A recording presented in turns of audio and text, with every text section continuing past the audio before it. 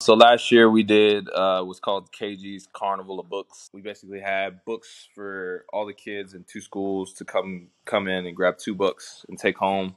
The inspiration was, IPS. We have a real need for getting our literacy rate up. We have, I think it's like 22.3% pass of third graders pass the literacy test. The reason that's such like an important number is because um, they determine how many prisons they're going to build based on that number. So you're listening to For the Athlete, a podcast aimed at humanizing the athlete by giving them a platform to control their own narrative and tell their life stories. As always, here's your host, Brooks Huber. What's up, everyone? You're listening to another episode of For the Athlete. This time I'm joined by Colts tight end Kylen Granson. So glad to have you on the show. Oh, thanks for having me. Kylen, he's entering his third NFL season. He has his own nonprofit and has had quite the journey to get to the league. We're going to go over all of this during the next 30 minutes. Thank you so much for joining the show today. And we're going to start off with some rapid fire if you're ready. All right, I'm ready. All right, 3, 2, 1, go. Hometown. Austin. Favorite high school memory. Project graduation. College you attended. SMU. Major you had. Economics. Favorite actor or actress. Will Smith. Favorite genre of music. Rap. Most likely to pick up your call out of all your teammates. Mo. How about least likely?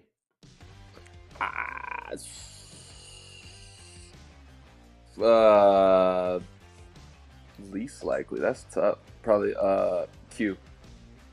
Okay, and then what's your go-to lazy dinner? Go to lazy dinner. Shoot, DoorDash. Just DoorDash something. That's lazy for me. Just ordering it in. That's awesome. Favorite video game growing up? Star Wars Battlefront 2. Okay. What was your first purchase in the league? My first my big purchase. Just anything. It could be like a Snickers bar at the gas station. Oh, I bought a fishing pole. Go fishing. How many times do you go fishing? One time. One time since then. How about? I had big hopes for myself, and then that was it. But I still have it. Favorite player growing up? Walter Payton. Favorite team growing up? Bears. And dream job outside playing tight end for the Colts? Being an actor. And if you had somebody play you in a movie, who would it be? The Rock, obviously. Nah. The Rock or Michael B. Jordan, maybe. Michael B. Jordan, he's had a couple of good movies come out. His Creed franchise is good. Yeah. Creed's good, yeah. I love that. Well, we're just gonna go through some of these questions. We kind of already went through fishing. If you were to end up going fishing, who would it be with on your team? Probably Pitt. Pitt knows the spots. He knows a bunch of people. He does fishing all the time. Okay, great. And then, so why is Q not picking up your calls? Like, is there, what's his deal? I don't have Q's phone number, and I feel like even if I were to call, he wouldn't answer. I feel like he'd text me and be like, "What?" So is that normal not to have every teammate's phone number? Because I guess there is a good amount of turmoil every year with the roster. But with a player like Quentin Nelson, I feel like, he's going to be there for a while. Oh, yeah. I think it's pretty normal. There's some people whose phone numbers I do and don't have. But it really just goes upon, like, how much you see them, like, how much you interact with. Okay. Well, hey, at least as long as you have your wide receivers, tight ends, and quarterbacks number, that's all that matters. Yeah, for sure. All right, well, that was the rapid fire portion. I hope you enjoyed it. And now we can go into some of the normal questions. I kind of want to go through your high school career and then to the NFL, because you have an incredible story of how you got to the league, and I kind of want to just go through it all. So you had a crazy high school journey, switching high schools twice, not getting many looks in college until heading into your senior year. and you broke your leg 5 weeks before your senior season began. What was your biggest learning moment that helped you get to where you are today? Biggest learning moment was probably right after I broke my leg. It was 2 weeks before our first scrimmage, 3 weeks before our first game, and they told me I'd be out 6 to 8 weeks in a cast, and then like 1 or 2 weeks on top of that for physical therapy before I'd be able to see the field. And it was tough, and like having to mentally like move past that and be like, all right, I just gotta do what I can do now, rehab wise and training wise, that'll set me up and put me in the best position to be ready whenever I do get this cast off. And took a day to kind of wallow in the self-pity, be like, this sucks, what am I gonna do? And then that next morning I was in there at 5 a.m. working out, going 4 times a day. We ended up getting the cast off like in 3 weeks, walking around in a boot. I was able to start squatting and like lifting, not running or anything crazy, but I was able to like move around, get some mobility going, and I was able to come back. I want to say week 6 was I finally was like cleared, and I was able to play 10 games. Like, and the reason we were able to play 10 games because we went all the way to state, played a 16-game season, lost, but I ended up getting a scholarship to Rice after that. So I mean, lose win, I guess. Right. Throughout everything that you said, throughout all those ups and downs, who was your biggest inspiration and influence at that point in your life? Really was my dad, because he was a strength coach at the time. So he was the one writing up all the rehab and not the rehab. He was writing up all the exercises and all the training stuff. And then my trainer at the time, Max Ozer, that's my guy.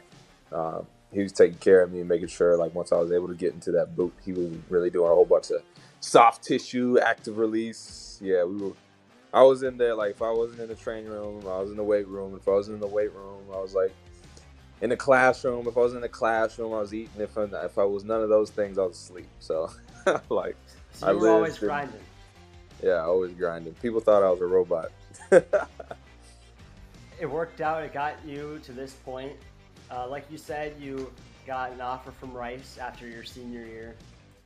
However, you left after your sophomore year. What went into that decision? Couple things. I played my first 2 years. We went 3-9, then 1-11. Not great. So head coach Bailiff, he got fired. Love him to death though. But yeah, I just kind of looked at it from a very logical and objective point of view as like, okay, I have 2 years of eligibility left plus a red shirt. I don't know who they're going to bring in, but I know that this could be like the final spell of like football, and football is something I love my whole life. So I was like, you know what, if I'm going to go out and play these last 2 years, I don't want it to be just for whoever they bring in. I want to decide how I go out. I want it to be on my terms. So I took a gap semester. I took off because after the season ended in that winter, I basically sat out the spring. I went to ACC Community College, took some classes, got my associates, and kind of shopped around. Went and talked to a couple different schools about walking on, and then I actually ended up chatting with my head coach who got fired, Coach Bailiff, at spring game. Not spring game. It was spring practice. We were watching UT practice because I was thinking about walking on there, and he just pulled up in his truck, just like one of those chance things. And he was like, "Hey man, how you been?" And we started chatting, catching up, me, him, and my dad. And then he was like, "Well, you should probably check in with SMU. Sonny's a real good dude. We coached together. You ought to get in touch." So we did, got in touch, went up there, chatted, saw the place, and I felt really confident with my skill set that I could make a difference there. So I decided, ultimately walk on there. You just answered my next 3 questions all in that. I love it. I have this whole sheet right here, and it was going down. Okay, so SMU. Okay, you talked to your coach about it, and yeah, no, you answered all of those. So let's just talk through that a little bit more. Do you still stay in touch with your former coach that helped you go to SMU? Yeah, I still stay in touch with him. I'm actually probably gonna go see him here when I go down to Austin. Um, but yeah, I still stay in touch. Probably not as much as I should because just everything with the leagues keep me busy. But yeah, I keep in touch with him. I've touched base with some of the older coaches who were there originally because I did like the coaches. We weren't very good. Um, so I stayed in touch with them. I stayed in touch with some of the players. Those are my guys. That was the hardest part of leaving. Honestly, it was just the locker room, the coaches. It's just like one of those things. It's like I love you guys, but I want to do something else. Was that before like the lenient transfer rules? Oh yeah, this is back in the day when you had to sit out of here. So like nowadays you can move willy nilly, but no. Yeah, I think it was the year. It was like a year or two after I transferred, they changed it, and I was hot. I was pissed. I was mad. I was like, no. I could have played right away, but I had to sit out. Nah. Well, yeah, you had to do it the hard way. You had to sit out, and now all these college kids, they can just move wherever they want to. Yeah. And I missed out on that, and I missed out on NIL. So I ain't getting no money, and I had to sit out. Hey, it's working for you though. You got drafted to the Colts. You're killing it's it very right true. now. Very true. But I'm still mad about it. And hey, you deserve to be. I mean, yeah. I was mad about it too. Every single essay that I could write was why college athletes should get paid. Oh, that's nice. Well, yeah. Now it's bittersweet because like now I can't write that essay anymore. Yeah. Because it was an easy A every single time. But, I'm glad that athletes are getting paid. Yeah, that's pretty cool. For my next question for you is, what was the pre-draft process like, and how did you know you were going to go to the Colts? Was it like as the pick was going in, or did you have was your agent telling you, okay, so here's some possibilities of where you could go? All right, so for pre-draft process, once I got done with my senior year, I think I took like a couple weeks off just to kind of let the body, go, oof, because once you really start training I got invited to the Reese's Senior Bowl, which is in Mobile. Once you got to start getting ready for that pretty soon because it takes place in January. So I took a couple weeks off, and then it was right back to working out, getting active. Got prepared for that, felt pretty good going into it. And then when I got there, that was like a whole, introduction into like what my life was going to be like for the next couple of years. And it was a lot. I had expectations for what it was going to be, but the amount of meetings, the amount of stuff you need to learn, just the sheer mental toll, and then you go out and have to perform, definitely makes the cogs start spinning real on overtime. It was a fun week though. Got interviewed by all 32 teams while I was there. Got some exposure. Got to meet, talk, shop. It was a fun time. But then, as soon as that's done, some more training, getting more ready. I got invited to the combine, but COVID. So I was a COVID year, no combine. So I just had to get ready for pro day. My pro day was March 25th. Went out, did my deal, killed it, And then I want to say the draft was started the 19th, went to the 21st of April.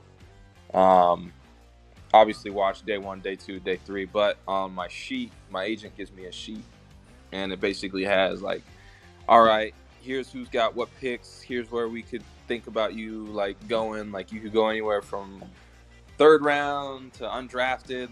They have every single pick, and they've got it ranked okay, your top team is this, your second team is this, third team all the way down. And so really you have no clue.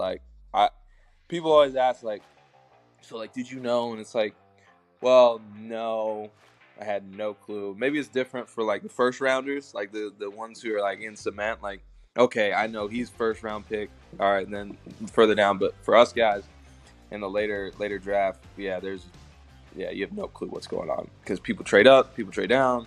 All of a sudden, you're getting a phone call, hey, you ready to come to us? And it's okay, yeah. And then you never get the call, and they pick somebody else. Yeah, that's just a thing. Yeah, it's a whirlwind. You won't know until you get that call. Wait, so who was on? Do you remember who was on that top of that list? Was it the Colts? Was it a different team? I want to say the Colts were 4 or 5.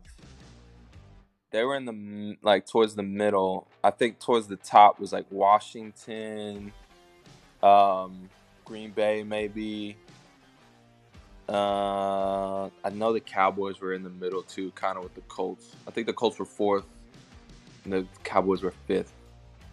Yeah. Yeah, I'm trying to remember. I'm trying to remember the screenshot in my head. Yeah, as a Cowboys fan, I would love to have you in Dallas. We need some more athletic tight ends like you. Thanks, man. Appreciate that. Just to recap, you had no NIL money, you had to sit out the transfer, and you had no combine. Wow.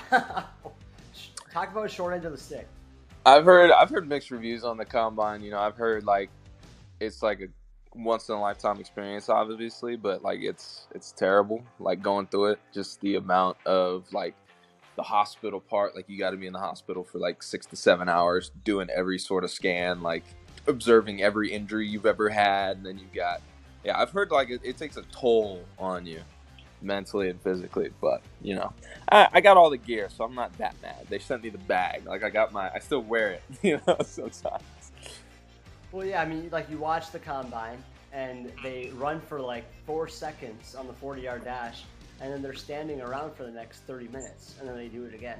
So I feel like it's a lot of waiting. It's obviously a long day, and then plus you have to go through all those interviews as well. So, and I can. There's that one player for USC who tore his ACL while running the 40-yard dash. So there's people who are not fans of the combine, but then there's people who love it because it boosts their draft stock. So I see both sides of it. Yeah, for sure. All right, next question on here is, this is my favorite question to ask. I love asking it. If you did not make it to the NFL, what would you have used your degree for, assuming you don't have the connections you have now? Assuming I don't have the connections? Well, that's the great thing about SMU. SMU's got a great alumni base. No. There's definitely a lot of people in SMU's database that I'd be interested in working with. This was what, nearly 4 years ago now. Wow, I've been in the league a while. I'm getting old, man. Nah, I probably definitely would have been into commercial real estate. You know, I know economics doesn't really scream commercial real estate, but I had to choose economics while I was at Rice because they didn't have an undergraduate business program. So it just carried over to SMU, and then I finished it out. But I actually did look up some economics-based professions, and risk analysis was actually pretty interesting, which is you're basically like a consultant, and you basically tell companies like, okay, this is how much risk you're taking on. This is what the market's telling us. You're like prophesizing the future based on like market trends, and it was an interesting job. And you can have like a pretty wide audience as well. Like you don't have to just have one person that you work for. You can work for a bunch of different companies. Well, that sounds fun. Trust me, I'm glad you made it to the NFL, but if you didn't, risk management could have been pretty fun. Probably, but I'm gonna enjoy this. Yeah. You do have a book drive. I would love to talk about that right now. What was the inspiration behind it? Why did you start it? And tell us a little bit about the results. So last year we did what's called KG's Carnival of Books, and basically it's like a book fair, but we basically had books for all the kids in 2 schools to come in and grab 2 books and take home. Didn't need any money; they just got to come in, 2 free books, take it home. And then we would come in the afternoon, and we had like a kind of like, I don't know if you call it like a fair. Yeah, I guess it was a fair because we had bounce houses, we had like carnival games, we had like, you know, little press-on tattoos. That was my station. I was getting people tied up. We just invited the community to come out, come hang with us. It was just me and my family. But the inspiration was, you know, IPS, we have a real need for getting our literacy rate up. We have, I think it's like 22.3% pass of 3rd graders pass the literacy test. The reason that's such like an important number is because they determine how many prisons they're going to build based on that number. So their thinking is like, okay, if not a lot of people can read by 3rd grade, you're probably not going to graduate high school. If you don't graduate high school, you know, you're going to have to make ends meet, and however you do that, it's probably not going to be legal or something like that. But yeah, it's in order to get that number up. So we partnered with Kroger.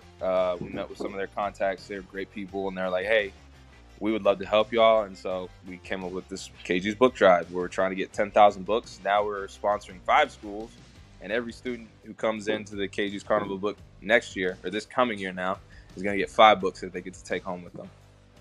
Okay, so is this in your county, in Indianapolis?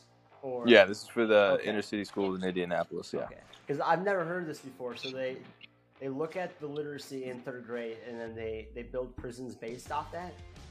Oh yeah. Wow, see that's wild to me. I've never heard of anything like that before, and that's awesome that you're trying to just give out books to help them out with that. Yeah. So Kroger, so did they DM you? Did they call you? How did this partnership form? They actually got in touch with my parents. My parents helped me run KG's Kids, which is the nonprofit. They helped me run it, and yeah, they got in touch because we have people who know, it's not what you know, it's who you know, and we know people who know other people, and they got in contact with us. They're like, hey, we love what you're doing, and so yeah, we just got connected, linked up, and now we're here raising 10,000 books. And have you gotten to that goal? Or are you close to the goal? We're really close. We actually had the Knights of Columbus. It's a program down here in Indy. Actually, it's in I think 23 states, and it's overseas as well. It's in my. You heard of it? Yeah, it's in my state. Yeah, my church partners up with it. Yeah. Oh yeah, they're awesome. They're awesome. But they donated 15 pallets of books, which is like 5,500 books was like the estimate. We don't have the number yet. We're still counting them. We picked them up. Was it Wednesday? I think we picked them up Wednesday. Yeah, we picked them up yesterday. Yeah, I think so. No, Tuesday. We picked them up Tuesday. I'm sorry. My days get muddled. They start running together once you start training. Hey, it's you're like, in the okay, off season, it's fine. what muscle group was I working out when I went to go pick those up? So, yeah. We went and picked those up, and then we got another donation from Indy Reads. I think we got another 10 boxes of books. So we're going to have to see how many of those are. But I think after the pallet, we were just under 2,000 books to go. So with this 10 boxes of books, we'll see how close we are to that number. I think we're real close. And that's until early April, right? That's early April, yes, sir. Yeah, it's nearly, there's a website, there's bins, over 60 stores in Indianapolis at any Kroger. So yeah, there's places, you'll find it, you'll see it. That's perfect. So you mentioned KG's Kids. What else do you do with KG's Kids on top of the book drive, and where can listeners go to help out? So you can go to our website, kgskids.com. And it all started kind of out of pocket. It was just me and my parents at first. I actually started it before I even got to the league. I started it my senior year of college. And we started by donating cultural diverse libraries to students because my thinking was that, that we eventually started in Texas, and we have it's a pretty diverse group there. And the thinking was, in order to get kids reading, if we introduce more books that have kids or experiences that are catered to them or that they can relate to, they'll have a better time empathizing, sympathizing, and seeing themselves in the characters, and maybe get them more into reading if they're reading about stories that they can relate to. So it's like, oh yeah, this book, it sounds like me, and this sounds like my dad, this sounds like my mom, this sounds like some sort of conversation we would be having at our house. And, it just gets kids more active. And so that's how we started. We were sponsoring classrooms. We would donate books. And also when COVID hit, we did KG's Kids summer slide program where we did I would hop on Zoom calls and I'd read to kids. And just to keep them going, because I'm sure you've been through, you leave for summer and you come back that next semester and you're starting to learn again. You just forgot everything. Yeah.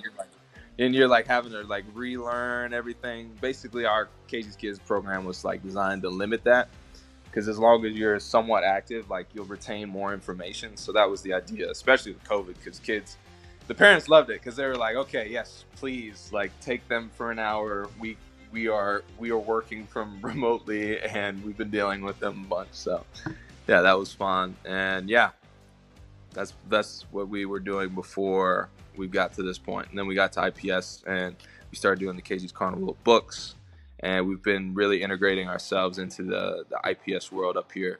My parents actually work here at IPS. So those were all the normal questions. Thank you so much for sharing about your nonprofit and your book drive. So getting to know you over the last 26 minutes was awesome. Now we're gonna go in. It's been great. I wish we could talk longer about all this stuff. We just have some light questions to go through now, just fun ones. I have a good feeling that Quentin Nelson will not be the answer for question number 7, but we'll just go there as we go. All right. So for this one, you have a cross-country trip, and it's you and 3 of your teammates. Who are you taking with you to make it to your final destination? See, I'll bring Moneybag Mo, because Mo's gonna get us flying across the country. We're not gonna be in an RV. We're gonna fly. So that, yeah, Moneybag Mo gonna make sure we're taken care of. Gotta bring Pitt. Pitt finds stuff to do, and he's real funny. So like he'd be like the entertainment on the flight over. I say the last one I bring. I feel like I need to bring a defensive guy just for representation. You know what I mean? I feel like I've been answering offensive guys, so if I had to choose a defensive guy to bring, I'd probably bring Buck. Buck's real chill, laid back kind of guy. So I think we have a good time. I think that'd be a pretty fun mix. So whose film do you look up to the most growing up? Whose film did I look up to the most? I would say Walter Payton. He was like my favorite player, and he still is my favorite player. I didn't really get into watching tight end film until I was in college at SMU, because I was a receiver before that. But before that, of course, I was watching, the GOAT, Jerry Rice. Jerry Rice was the man. He was mixing and dicing dudes up out there. So, yeah, that's who I was watching before when I was a receiver, when I was a skinny guy. Yeah. What's one thing that you would tell your 15-year-old self? What was I doing when I was 15? Keep going. Keep pushing. Because there was a lot of points in my story where I could have given up and just called it and been like, that's it. I've given it all I got. But because I didn't, I'm sitting here now. Yeah, I mean, you could have, senior year, broken your leg. You could have said, nope, I'm out. But you kept pushing. And now you're tight end in the NFL. Yep. Whenever I transfer schools, I could have been like, I'll just stay here. Whenever they switch position, I can be like, I want to be a receiver. Right. What are your goals for the upcoming season? Super Bowl. That's the same goal everyone's got. Go to the Super Bowl. But definitely want to, once I got to see who my quarterback's going to be before I can say any goal. Right? Yeah. Okay. So I'm going to preface it because you guys are going to get a quarterback in the draft. You're well positioned for one. And I'll preface this for you that you're okay with any quarterback that you get. But if you had to pick, just based off of what you're hearing, who would you like to be throwing you passes this year? Here's the thing. I don't even have a pick because I don't even bother looking. My guess, my opinion matters not. It does not. It doesn't matter. I'll ask. I've been asked so many times, like, who we get? And I'm like, dude, like kind of like I said, like, you don't know until the day of until they start reading off picks, you don't know. So I'm not even going to guess. I'm not even going to get my hopes up and be like, this is my guy that I want. I'm not going to do that because it's just going to break my heart if we don't pick him. You know what I mean? But, Hey, as long as they throw me the ball, I'm happy. I don't care. Well, yeah, right now you got Ellinger and Gardner Minshew. Yep. Those are two really good backup quarterbacks. Oh, yeah. And that could play in the NFL. Obviously, the Colts are kind of done with the veteran route, trying to get a rookie quarterback from what I'm hearing, what you're probably hearing too. You don't want to put all your cards on the table, but that's just what we all assume. I don't have any cards. Like, look, these are my cards. I got none. Okay, this is awesome. This is a great interview. Thank you so much for coming on the show. I would love to donate $50 to your foundation to help keep it going. And I love the work that you're doing, and I can't wait to see it continue to flourish. Hey, I appreciate that, man. We appreciate your support. Yeah, this is gonna be big. This is gonna be doing big things for Indiana, and we hope next year it's gonna be even bigger. So we appreciate you. Hopefully, I'll be on here next year. Oh, for sure. You can come on whenever you want. You want to tell a story? Just DM me or whatever. We'll make it happen. That sounds good. Huge shout out for you for making this such a great episode. And that's a wrap on For the Athlete. Hope you can stay healthy and have an amazing season this year. Keep getting better. And I can't wait in 5 years from now when you're one of the top tight ends in the league and be like, yeah, I interviewed that guy. Oh yeah. Appreciate that, man. I appreciate that. I'm gonna try to make that happen. I am Brooks Huber, and you just listened to For the Athlete. Thanks for listening to For the Athlete. As always, be on the lookout for another athlete appearance next week. Make sure to follow us on Instagram, YouTube, TikTok, and wherever you listen to podcasts.